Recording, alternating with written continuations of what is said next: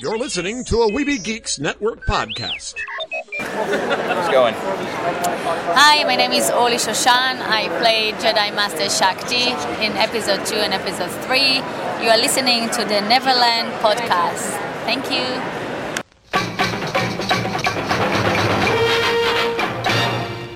The Neverland podcast, episode 88. Up to Neverland. Take a start to the right and stay on until morning. Neverland.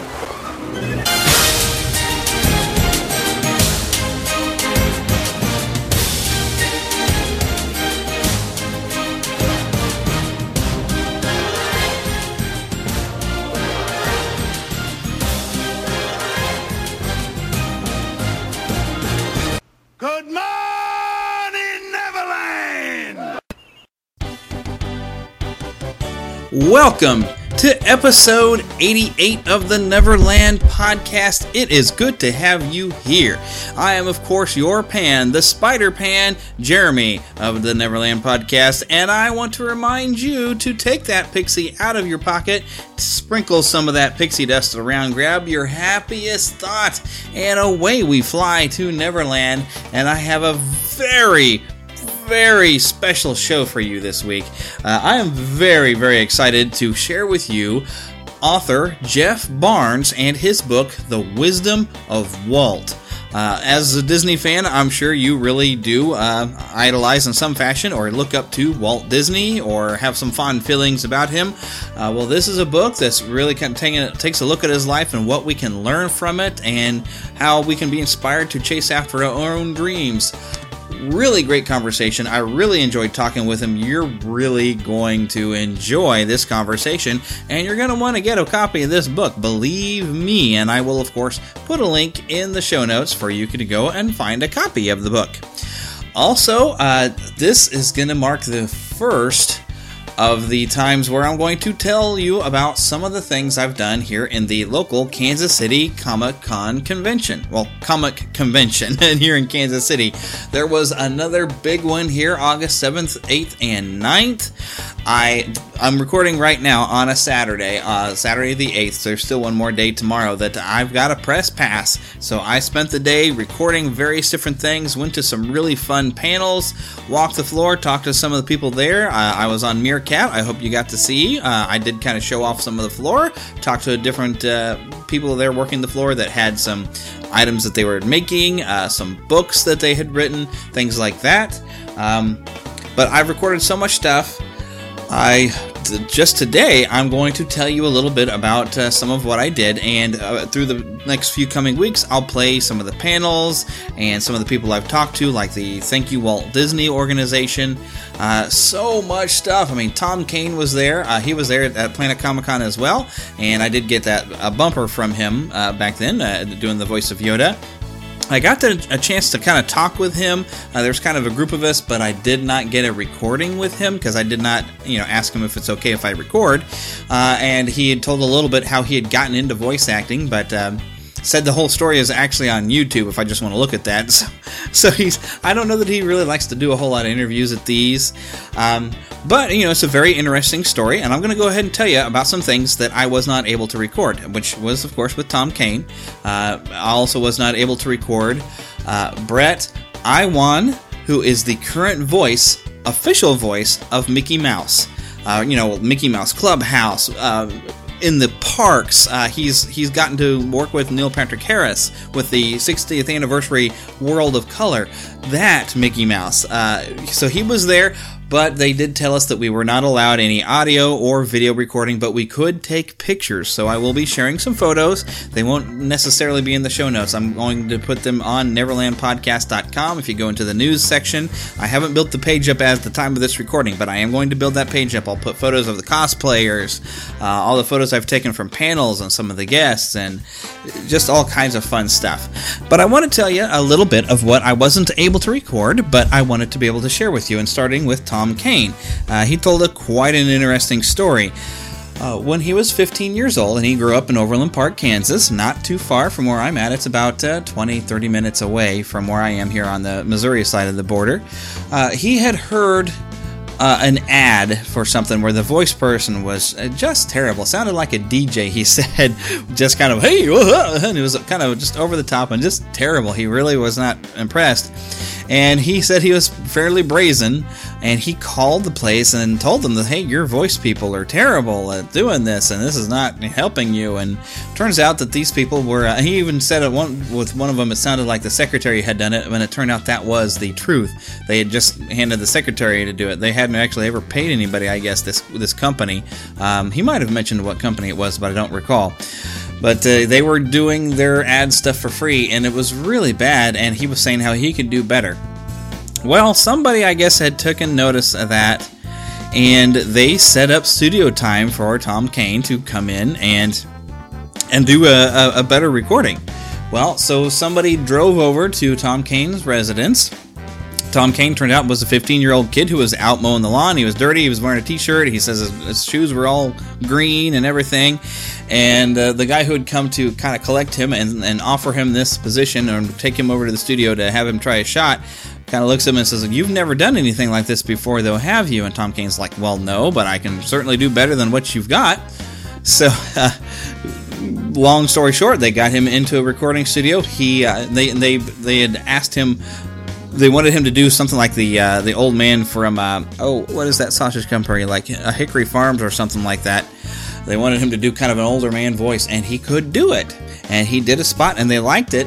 And he figured, okay, well, they'd never paid anybody before, so he wasn't expecting to be paid, and he had to go and they signed some contract stuff, and he was kind of impressed. I think he said about $1,100, plenty enough money for back in 1976, he went and bought a car with the money, and that was actually the beginning of his career. And for those who are not aware, Tom Kane, you will know him as Professor Utonium from the Powerpuff Girls, which, by the way, he did mention he is revising that role in the new Powerpuff Girls, which I believe he said is coming in October. So the Powerpuff Girls will be returning with Tom Kane as the Professor. Very excited about that. I was glad to hear it. Also, you would know him from the Batman Arkham games. He was the voice of Quincy Sharp. He was also Mr. Harriman on Foster's Home for Foster's Home for Imaginary Friends, and of course as the voice of Yoda in Star Wars: The Clone Wars, also the Lego Star Wars. So many other different characters. I mean, just a wide variety. He has been voicing Ultron here lately. He was the voice of Magneto back on Wolverine and the X-Men. Just a ton of voice work that he has done, and one of these days I still want to get him on the show. I'm going to make it happen somehow, but he doesn't seem like he likes to do a lot of interviews. I guess he's felt like he's done a lot, and it's not really his thing. But it would be awesome to get him on to talk a little bit about it. But I thought those were some great stories that he shared. But now, okay, so Brett Iwan, Mickey Mouse, shared a really cool story of how he became the voice of Mickey Mouse. He used to talk to his dog in that sort of a voice. He would just kind of go around, oh, hi, doggy, stuff like that. And he, at the time, he was born around, I guess, the Los Angeles area, had come here into the Kansas City area as well, and was working for Hallmark Cards, doing art for them, doing some card design, a great artist. He actually was doing drawings of Mickey Mouse, apparently, too, which became interesting. But, he found out that they were auditioning for Mickey Mouse, and it was actually like 1-888-MICKEY. He says that's pretty much exactly what it was. It was a phone number to call in to try to audition, and he said he was really nervous. So he probably sounded like this with his voice shaking, but he did a Mickey voice. They basically sent him some scripts. He remembers part of it was from The Brave Little Tailor, and part was a different cartoon, but he really was happy for The Brave Little Tailor. That is his favorite Mickey Mouse cartoon, and so he had to do some lines from it and sound as best as Mickey as he could, and he got the call to do the job. And he was supposed to be like an understudy for Wayne Allwine, but unfortunately Wayne Allwine passed away soon after, and so he got the call to fly out there. They told him they wanted him to move back to LA so he'd be close by, and he became the official voice of Mickey Mouse. I got to meet, of course, Bill Farmer, Tony Anselmo, you know them, of course, as Goofy and Donald, and also Russi Taylor, which, of course, she was in mourning for her husband. She, of course, as Minnie Mouse, was also Wayne Allwine's husband, who was Mickey, so it was kind of cute that they were Mickey and Minnie together. So it was. I did ask about that. It's like, what was it like to come in, and being the new kid around these people who had been doing these characters, and he kind of mentioned it was kind of a little bit where, Russi was kind of, missing her husband, and he came in to fill the shoes and become the new Mickey, and that was a bit different, but it seemed like they were, pretty accepting of him as being the new Mickey Mouse, and he's been working with him ever since, hangs around with Bill Farmer. I did give him, by the way, my card and say if Disney ever lifts it up and will let you talk to anyone on a podcast, feel free to contact me. Also, I would love to talk to Bill Farmer or Tony Anselmo or both, at any time, so feel free to name drop, and I did. I asked a lot of different questions. Asked like how his approach with Disney Infinity coming around. He's gotten to voice Sorcerer Mickey, and I said, well, how do you approach Sorcerer Mickey compared to how you would do the regular Mickey who's coming out in 3.0? And he said the fun thing about Mickey is almost an actor of himself. He does different characters and different type of things, even as himself, and so. Sorcerer Mickey is a little bit more brash, maybe a little bit more optimistic, I think he had said. And regular Mickey is just happy-go-lucky Mickey. So very, very interesting. So there is definitely a difference he tries to put in for different characters he's doing as Mickey Mouse. Can't really think of any other questions that I had come up with at the time, because it was... Amazingly, there wasn't a lot of people that were in that panel. I don't think a lot of people realized who he was and how important he is. So it was not really loaded. There were a lot of people over. There was a bigger panel going with, I forgot the name of the actor, but for anyone who's a fan of Arrow, this is the guy who played Slade or Deathstroke. He also was something in a Warcraft. I guess the Warcraft movie, he's an orc or something. I didn't catch. Somebody was telling me about that and everything. I only know him mainly from Arrow, but instead of sitting in there through that, even though I am a fan of Arrow, and I would like to have done that, when I found out that Brett Iwan was there, of course I'm a Disney fan, I had to go. It's Mickey Mouse. So, yep, I did go over to there. But that's just a couple of my experiences. I really wish I could have recorded and shared it all. But there are plenty of recordings that I have and will get tomorrow, because today is Saturday that I'm recording this, and on Sunday Sean Astin is going to be there, and I'm planning to go to his panel. Sean Astin, if you need to be told, he was in the Goonies, he was Sam in the Lord of the Rings movies, Rudy, for crying out loud, Rudy. And also he's currently Raphael on the current Teenage Mutant Ninja Turtles series on Nickelodeon. Don't know if he's done anything for Disney, but I should probably look that up and I'll let you know. But even if he hasn't, I'm sure you're a fan of his anyway, and you're really going to enjoy that, I'm sure. I'm sure I'm going to enjoy it tomorrow when I attend. But for now, I think we better get ourselves an update on the Disney Battle, or the Neverland Battle of the Disney Bands. I can't even say my own thing right.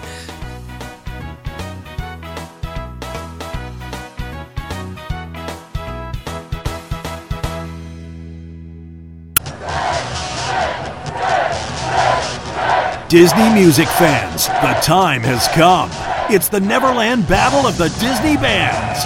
Your vote will determine this year's top 5 Disney songs.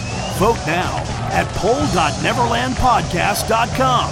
That's POLL.neverlandpodcast.com. And listen to the Neverland Podcast to see which Disney band rises above the competition.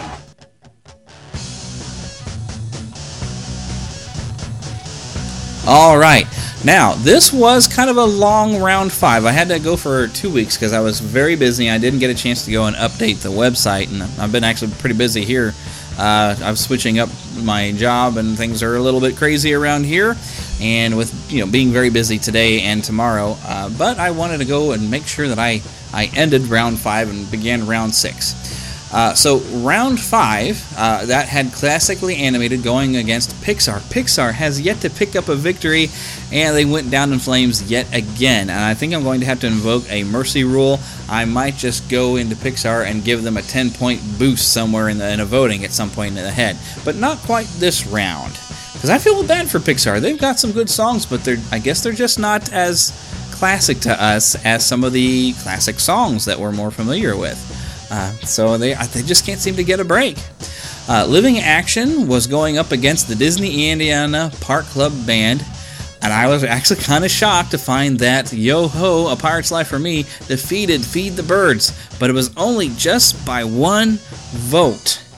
One vote does make a difference, so make sure you're coming to the website and voting, and you can vote about every 5 minutes, so keep it up.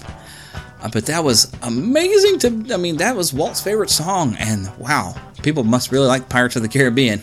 Either that or they really love these park music, because Disney Indiana continues to dominate all of their competition. Everybody I put them against, Disney Indiana comes out ahead. They are completely undefeated, which they're taking a week off, but I'll tell you about that here later. The Muppet Mayhem was going up against the Renaissance. The competition was pretty well matched, but the Muppets continue to be a force to be reckoned with. They are fairly, I wouldn't want to say dominant, but they're holding their own. They're kind of holding up their second place. I think they're still falling behind the Disney Indiana Park Club Band, but the Muppets are really quite competitive, and they're doing very well. And so they've come off with another victory. There's only a few times I think they've lost, and it's probably only been against the Disney Indiana Band. I mean, the Muppets are really, everybody loves the Muppets. That's really impressive, so I'm pretty proud of them. They're doing really good. But this week, Round 6 has begun. I have actually just updated the website here on Saturday as I record this. The website's updated. Round 6 has begun. Now, I mentioned the Disney Indiana Park Club Band is taking a vacation. They're going to take a week off. They are far enough ahead, they don't need any more victories for now. They are off at Friends of the Magic over in Disneyland this weekend, and they're going to just take the week off.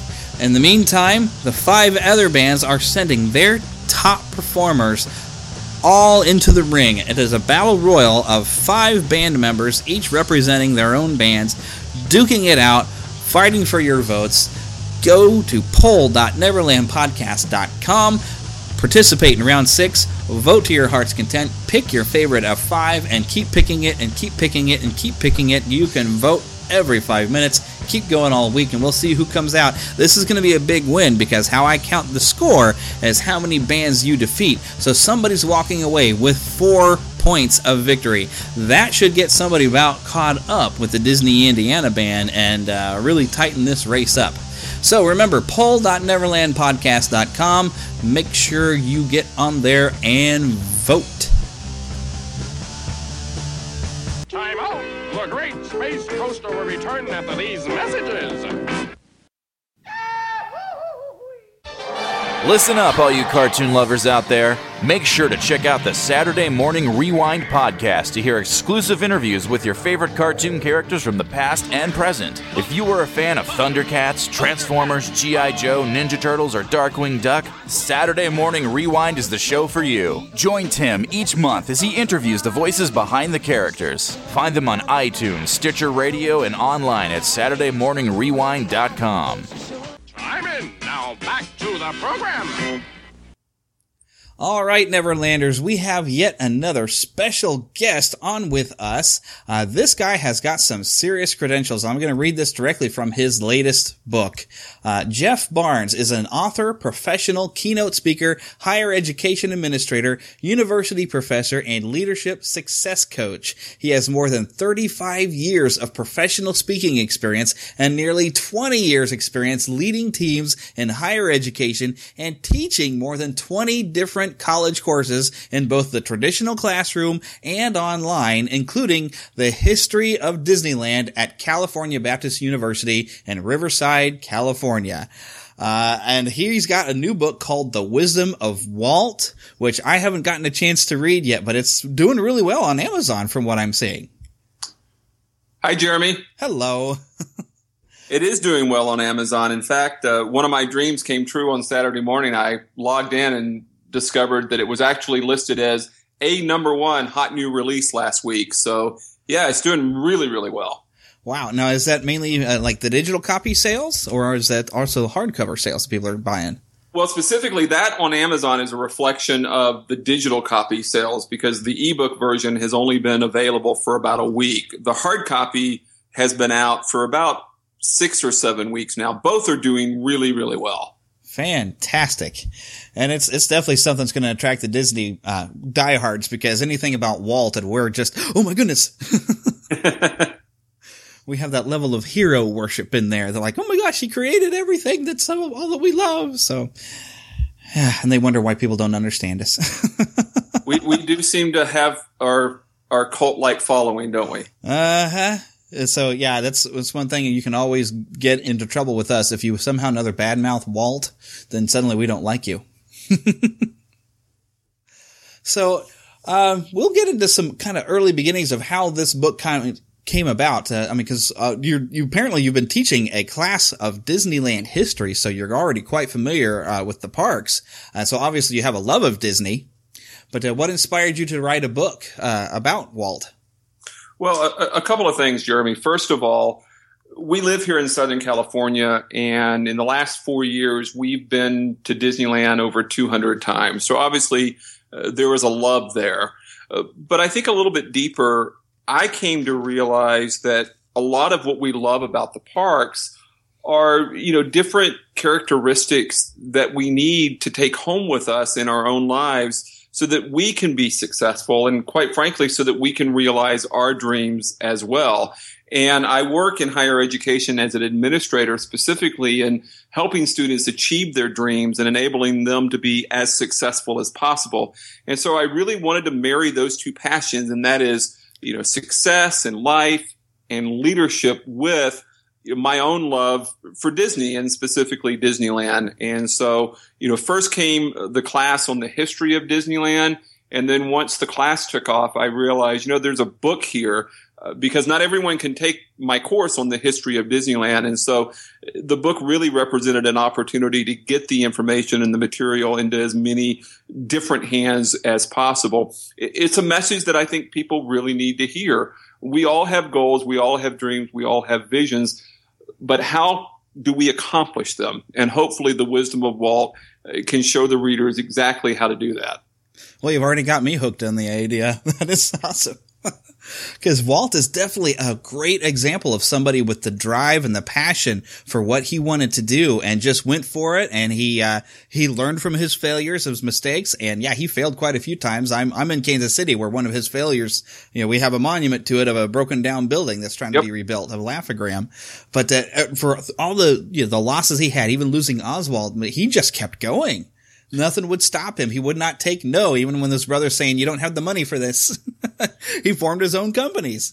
Yeah, I think that really is where my fascination rests. When I teach the history of Disneyland class, the very first lecture is about the Walt Disney of Disneyland. And my students are shocked to find out that he ever failed at anything, let alone to learn that he actually failed at a number of different enterprises, to include, going bankrupt, or, his brother and his wife being against, Snow White and the Seven Dwarfs, or the construction of Disneyland. And, the lesson there is, Walt, as much as we want to worship him, wasn't as much a unique genius as we want to make him out to be. He was a person with dreams, and then B, a person who had enough courage to pursue those dreams at any and all costs. And so for anyone who has a dream, and I would like to believe that's each and every one of us, really all we need from there is just that encouragement and,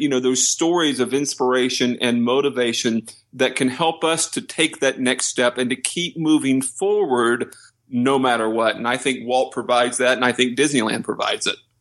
Oh, yeah, definitely. That is the land of dreams right there. In fact, that does remind me, my first time, and actually my only time I've ever gotten to go to a Disney park, I went to Walt Disney World, and as soon as I walked in the door, they had the Celebrate a Dream parade come on, and the lyrics were saying, "Celebrate a dream come true," and I kind of thought to myself, this is like a dream come true. I've always wanted to come here, and now here I am. Exactly. Yeah. And I think that's great. Even when they do rope drop, they remind us that Disneyland is the place where dreams come true. Mm-hmm. But I think if we're honest with ourselves, we all have a bigger dream than going to Disneyland or Disney World. And it's great that we can have so much fun, and it's great that we have, amusement parks as a form of escape. But what I do in The Wisdom of Walt is I show the readers that ultimately the part can be a model and an example on how you as an individual can take your dream and in turn be as successful as possible. Now, one thing I've kind of struggled with is sometimes you're not sure where your dream is, and trying to pinpoint where all these passions you have, and trying to figure out, well, what is the direction that my passions seem to be taking me? And because sometimes I really feel directionless, other than this podcast, which I'm having a ball doing this. So this is a fulfillment of one of my dreams. When I was a kid, I used to record myself on tapes, pretending I had a radio show, and podcasting has allowed me now to live that.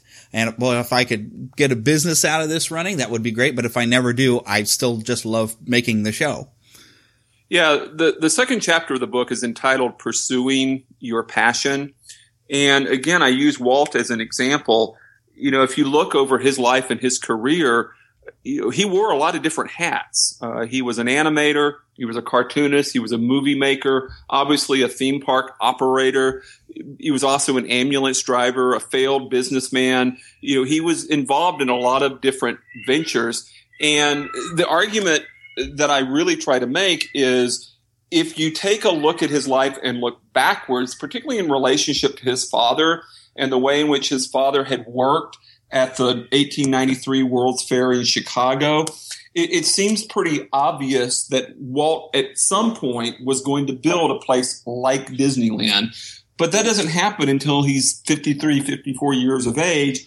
And again, it's only obvious looking back. And we see that in a lot of people's lives. Steve Jobs, in a famous commencement speech, talks about connecting the dots, but only connecting them backwards. And so my encouragement to the reader is to, again, keep moving forward and trusting that what you're doing today is going to take you to what you're supposed to be doing tomorrow.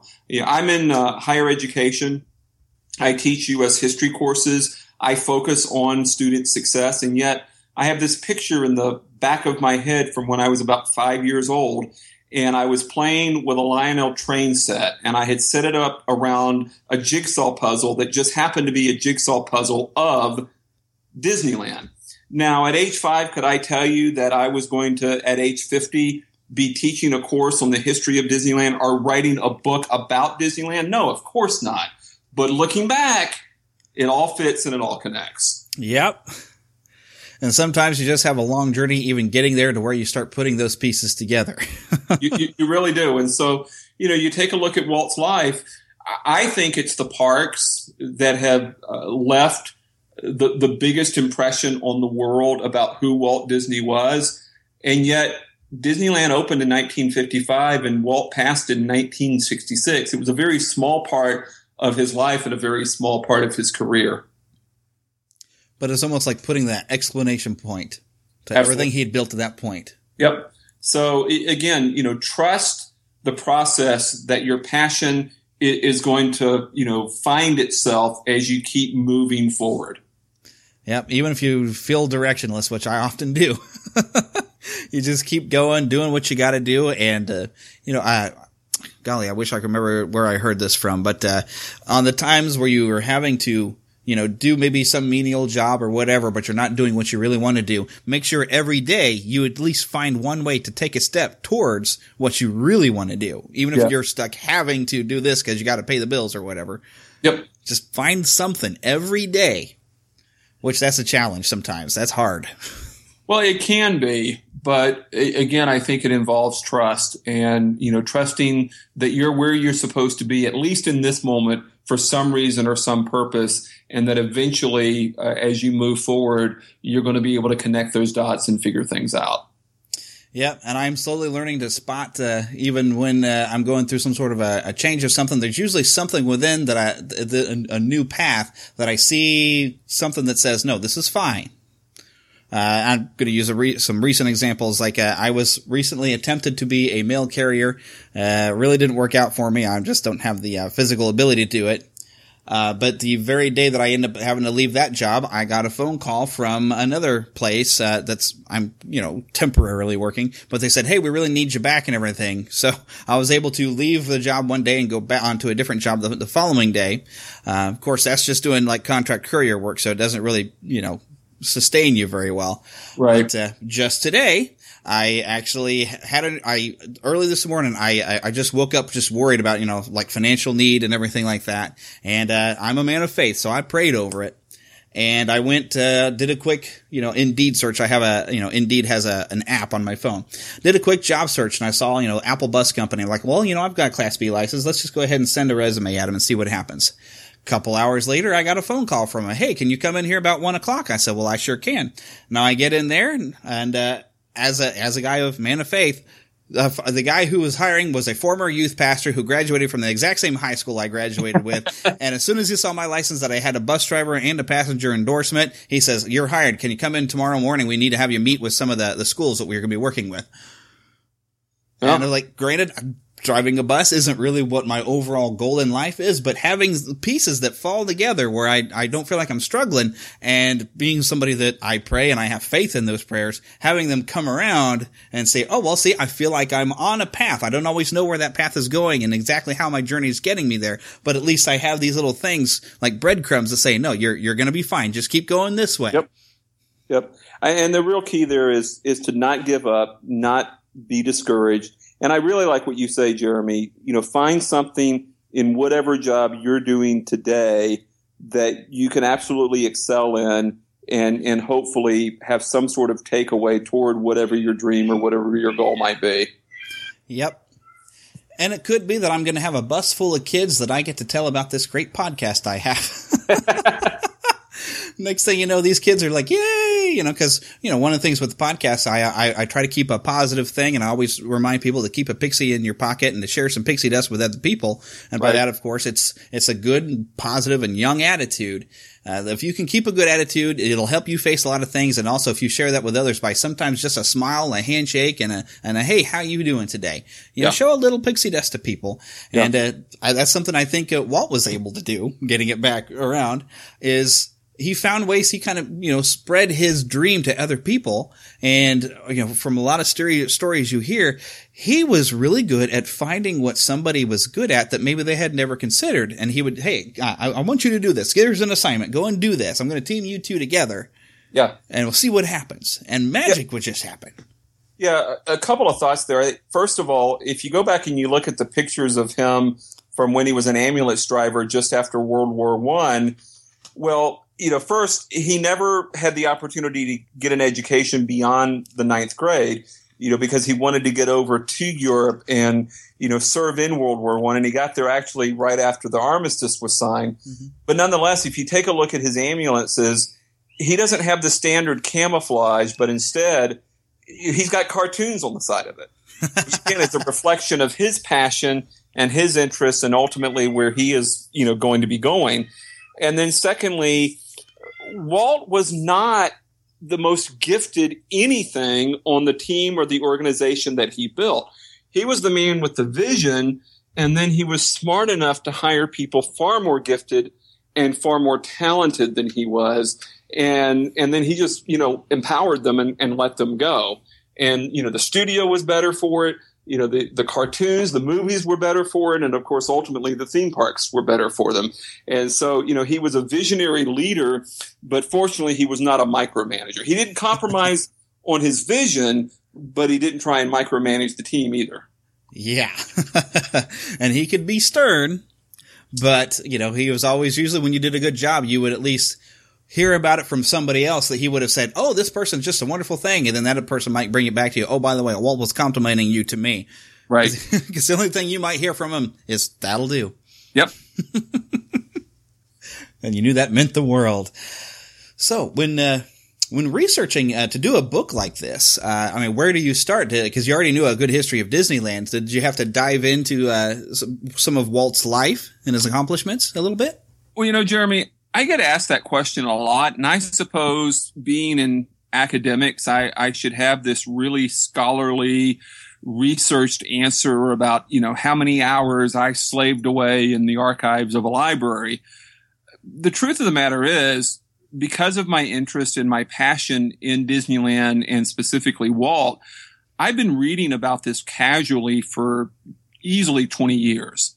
And that combined with the various success and leadership principles that I've always been interested in, it really was just a matter of marrying or combining the two. And ultimately what happened was, when I taught the History of Disneyland course for the first time, it took me a year to get everything together, the syllabus, the curriculum, the textbooks. We lined up the field trips, the guest speakers, so on and so forth. And finally, we had the very first class, and, that had been a dream that I had held on to for a really, really long time. But interestingly enough, the next day I had an appointment with a neurosurgeon and was diagnosed with a brain tumor. Ooh. And he immediately wanted to operate. I mean, I'll never forget it. It was a Friday in May, and he wanted me back in on Tuesday for surgery. And assuming everything went well, it would be 6 to 8 weeks before I could, return to work, which meant no History of Disneyland class, wiping that dream, completely out. And so I looked at the neurosurgeon at Cedars-Sinai in Los Angeles, and I said, "I'm sorry, but that's just not going to happen." And you need to know, neurosurgeons are not accustomed to being told no. And so he wanted to know what in the world was so important that I was willing to risk my own life and delay brain surgery. And I shared with him that this was the summer that I had the opportunity to teach my dream course. And, he wanted to know, well, what course is it? And when he found out it was a History of Disneyland class, he really didn't understand it. But it was really in that moment that I came to understand, this really matters to me. There's a lot of passion here, or otherwise I wouldn't be willing to lay my life on the line. And, we were able to put the surgery off for 2.5 months until, the course was complete. The surgery went fine. I'm, healthy a year later. And when we got to the other side of it, it's just sort of one of those perspective things of, hey, you got through this okay, but you're really not going to be around for forever. And recognize that, I have a book idea of success and leadership from the principles of what everyday people see when they go to a Disney park. And so I, shared with my wife, Nikki, that, my only fear, having, survived a brain tumor and having come out of a craniotomy, was, that I would get to the end of my life at some point and not having ever written that book. And, Nikki, being the unbelievable partner that she is, she just looked at me and said, "So what would it take to get that done too?" And so we took, 20 years of reading and research and sort of a near-death experience and a lot of passion. And quite frankly, Jeremy, I wrote the first word on November 22nd. I sent it to the editor on April 14th. And what I really want to share with our listeners is, whatever your dream, whatever your goal, whatever your vision might be, I can't even begin to express how unbelievably relieved I felt on April 14th when I hit the send button. I walked out the front door that night and took a walk, and I had this realization: I could get hit by a bus tonight. Now, obviously that wasn't the goal, but I could get hit by a bus tonight and it no longer matters, because I've written my book and it's going to get published now no matter what. And so, for our listeners, whatever your dream, whatever your goal, whatever your vision, get started on it. Not tomorrow. Get started on it today, and know that each and every day you can get one step closer. And that sense of relief, that sense of accomplishment when it is all said and done, is unlike anything that you have ever experienced before. Well said. My goodness. Well, during those 20 years of study and academia and stuff, did you get a chance to kind of travel through any of Walt's footsteps, like here in Marceline, Missouri? We have been to Marceline. In fact, just this summer, we went on a bit of a Walt tour, if you will. And what I mean by that is we stood on the steps of where Walt was born in a neighborhood just outside of downtown Chicago. of course, born there in December of 1901. Mm-hmm. And then we left from Chicago and drove directly to Marceline and, had the chance to experience what that small town is all about. I think the real moving moment for me there was having the opportunity to go to the farm that he talks about so much. Oh, it's goosebumps, isn't it? It really does. And, there's a tree there that is always referred to as Walt's dreaming tree. Now, there's not a lot of it left because, storms and what have you have, taken their toll on it. But they've kind of replanted it with various parts, and there's a, significant stump there and what have you. I got to tell you, I took The Wisdom of Walt, a hard copy of that book, and got some really great pictures of it underneath Walt's dreaming tree. Because again, Walt had a dream. My dream was to write this book. And, that sense of accomplishment of being able to bring that book home, if you will. And interestingly enough, there was a couple there from Davenport, Iowa. And, they saw me taking these pictures and, you wanted to know more about it. I ended up selling them the book and signing it for them right there under Walt's dreaming tree. And then the part that really moved me was you can actually go into a recreation of Walt's barn. And, he talked about him and Ruth playing in there when they were children. And today, that recreated barn, it's completely empty except for a barrel with a bunch of Sharpie pens on it. And they encourage you to leave notes and to leave words of thank you and, encouragement to Walt. And when you walk in there, you realize very, very quickly it might take you an hour, possibly two, to find a space anywhere in that barn where there is room to write a single word. So many people have gone in there and done just that. Yeah, I go up there every year for Toon Fest, which is coming up pretty quick here. It's usually like the last Saturday in September. And I've tried to, after I found a spot, I've tried to re-find that spot and just try to write the year next to it so I can keep track of every year that I come out there. Yeah. But I have the hardest time locating it every year. Yeah, so I'm glad we've had the opportunity to go there. I love seeing the original Main Street. I think the Hometown Museum is great. But my encouragement to the listeners is make sure you go to the farm and specifically make sure you take the time to go into the barn. Oh, yes. And I'm going to be out at Toon Fest. I'll be talking about this later on the podcast. And if any listeners want to meet up with me, I will gladly go with them to the barn and we'll experience it all together. And definitely got to go into that museum. I do that every year.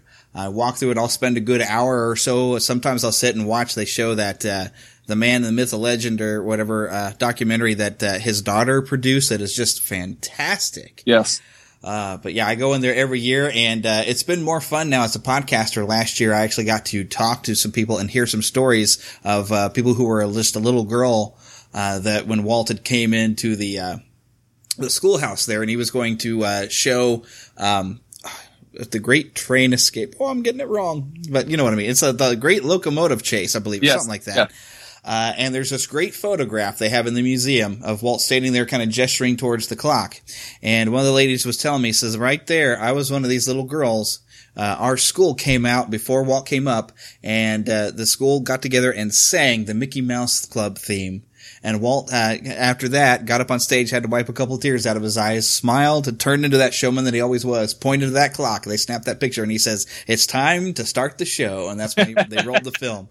But lots of great stories if you find the right people to sit and talk to. And they've actually got a really great documentary called Marceline that somebody had made where somebody collected a lot of those stories. I love that DVD. I got it signed by a couple of people in it. That's cool. Yeah, it's a great little town, and there's sort of a spirit or an ethos there that you feel if you're a Walt fan or, a Disney fan. Even when we were behind the house between, say, the barn and Walt's dreaming tree, we were, sitting there in the grass for, just a few minutes, soaking it all in. And suddenly out of the woods came a rabbit. And my wife immediately said, oh, look, it's Thumper.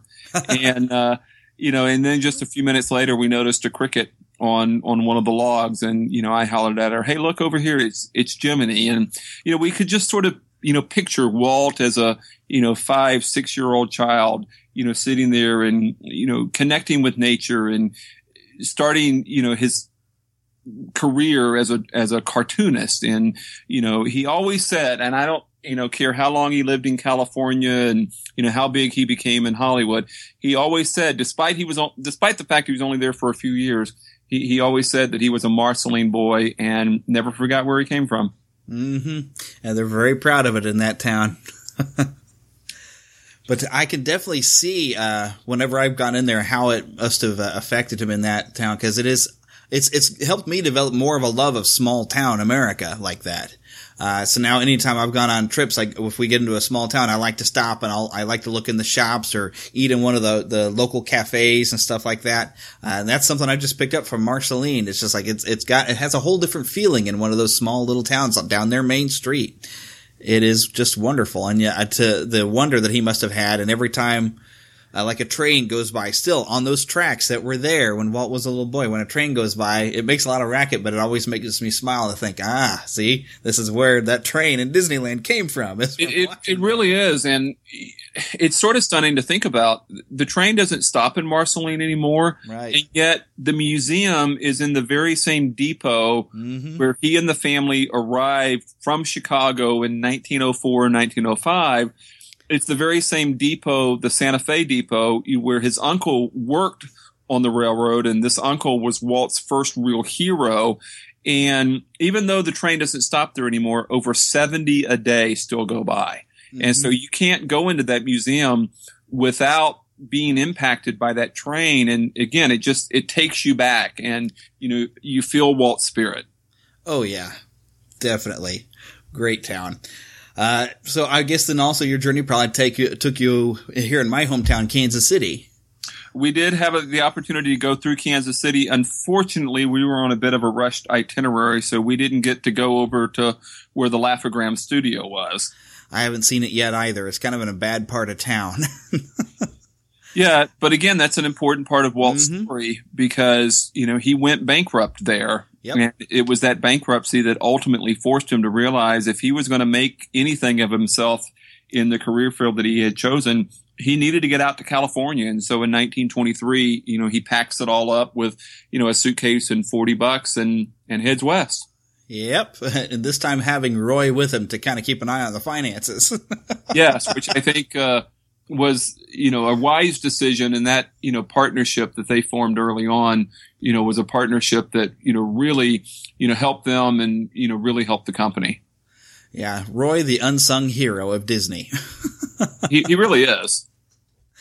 Oh my goodness. Well, was there any new lessons that you kind of felt you learned in the process of writing this book?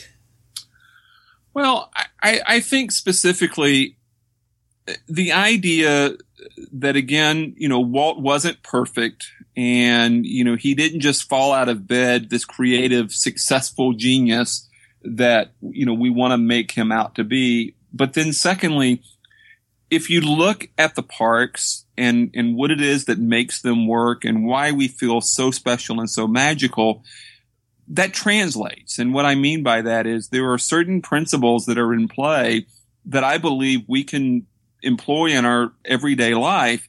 And in doing so, again, help us achieve our own dreams and help us achieve our own goals. So, for example, especially at Disneyland, you have it in place somewhat in Orlando, but especially at Disneyland, when Walt built the park, he built it for the purpose of storytelling. And of course, coming out of Hollywood, he was accustomed to most often telling his stories by way of movies that were filmed in a soundstage. And so here is this 160-acre outdoor piece of land, and he's going to use it for the purpose of storytelling, but he's also going to lose control. In other words, it's going to be a flat piece of land that's going to be open, to the elements. And part of the solution for that was when they dug out the rivers of America, they had all of this, dirt. Well, they ended up taking that dirt and building a berm around the perimeter of the park. And the idea is that the berm serves as a way to keep the magic in and the rest of the world out. And so when you think about whatever your goal or whatever your dream might be, well, what is it that you need more of to help make that dream a reality? And then I encourage the reader, put that inside your berm. Whatever it is you need more of, put that inside your berm. And what is it that you need less of? What is it that's distracting you? What is it that's keeping you from accomplishing your task, from accomplishing your mission? That needs to go outside the berm. And so again, it's just sort of principles like that we see in play at Disney parks around the world, that when we translate them and bring them into our own lives, again, they can inspire us and motivate us and show us how to make every day like a day at Disneyland. Wow. So my goodness, you think there's enough information in there that you could write a second book? Well, I am writing a second book. It's not a success, motivational, inspirational book, however. I am under contract with a different publisher. They're looking for a general history of Disneyland, meaning what they really want is a history of Disneyland that isn't academic, which oddly enough, I am in academics, but fortunately, at least I think it's fortunate, my writing is very accessible. And, the publisher, is impressed enough with the writing and the wisdom of Walt, that he was able to approach me and say, look, this is exactly what we've been looking for in terms of, someone to write a history of Disneyland to a general audience. So we're getting to work on that in just the next couple of weeks.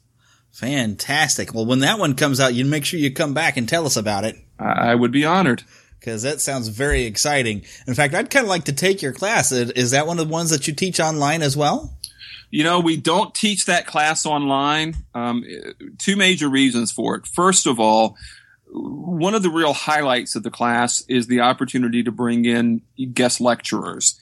And we would lose a lot of the dynamic with those guest lecturers if we were to, try and translate it to online. But then secondly, far and away, the best part of the course are the field trips. We take a day and we, of course, go to Disneyland. My dream really has been to be a Disneyland tour guide, and that really isn't financially feasible, at least not at this point. So teaching the history of Disneyland class is really the closest that I can come at this point. And what's really fun is we split the class in two, and so half the class goes one day and the other half the class goes another day. And the purpose of that is whenever the students come to the park for their field day, they want to be able to bring as many friends and family members as possible. So by cutting the course in half, we then open up space for that field trip once we're inside the park. And I, give a big tour, and I always just say the more the merrier. And then the other field trip that we take, which I actually think is a little more exciting than even going to Disneyland,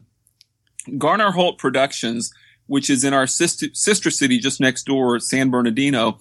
They are the world's largest maker of audio animatronics. And today they do almost all of Disney's audio animatronics. Wow. So, for example, if you've been to Disneyland and you've been on Radiator Springs Racers, they did all the audio animatronics in Radiator Springs Racers. They did, the audio animatronic dragon in Fantasmic. I mean, the list just goes on and on and on. Well, the last day of the class each summer, we get an inside field trip, an inside tour of Garner Holt Productions. And oh my goodness. That's a better backstage pass than even a backstage pass at Disneyland, in my opinion. Did you get to see them making the new Hatbox Ghost? They didn't do the new Hatbox Ghost. That was done actually by Walt Disney Imagineering. Last year when we took the field trip, we actually got to watch some of them building the pirates that are going to be installed in Shanghai's version of Pirates of the Caribbean. Awesome. It was very cool. Very cool. Have you gotten to see a few things that are being worked on right now that you can share with us? We have to sign a, release and promise of confidentiality. Nuts. And on the wisdom of Walt, Garner Holt and his creative director, Bill Butler, I was fortunate enough to get them to write the foreword. So I don't want them taking their name off the book, and I don't want them canceling future tours by giving away information I'm not allowed to share. Well, there you have it. It's on record. He's stuck to his guns and he didn't say anything. Oh my goodness. But if anybody really wants to find a good copy of this book, I'm pretty sure they can also pick it up other than Amazon, thewisdomofwalt.com. And what all can they find on that website? Is that mainly for the book, or has it got a little bit of information more, or what's all's there? Well, what they'll find on the website is an opportunity to purchase the book. And oh, by the way, I personally sign each and every copy. I'm, thrilled to do that. At 5'7" 3/4, I was never going to be a professional athlete. So signing books is the closest I think I'm ever going to get to having a chance to give out autographs. And, the other information that's on the website is related to, speaking opportunities, and there's, book reviews and what other people are saying about the book. And if they don't want to order it from the website, they can, of course, get a copy from Amazon. The hard copies ordered on Amazon are still routed by me. So if you want to go through Amazon, don't worry. I'll still sign your copy, and I'll, be picking it and shipping it myself. And then the ebook is also available on the Amazon Kindle. Currently running a special on that. Normally it would be priced at $9.99, but the ebook is brand new, and so we have an introductory price of $5.99 this week. Fantastic. So everybody better jump on that quick. How long does that sale last? That's going to last for about another week. About another week. Okay. Well, this will go on the air this coming Sunday. Is that enough time? Absolutely. Awesome. For our Neverland listeners, we'll keep it going a couple extra days. Yay! And if you can put a little comment and a review there on Amazon, say that you heard about it here at the Neverland Podcast.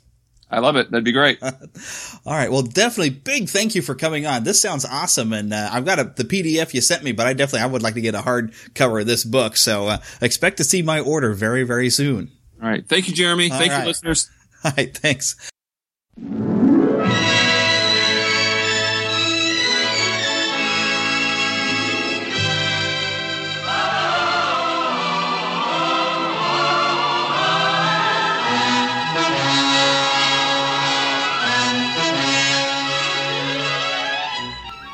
Well, I hope everybody enjoyed that. And look, Heather's still here. Hi.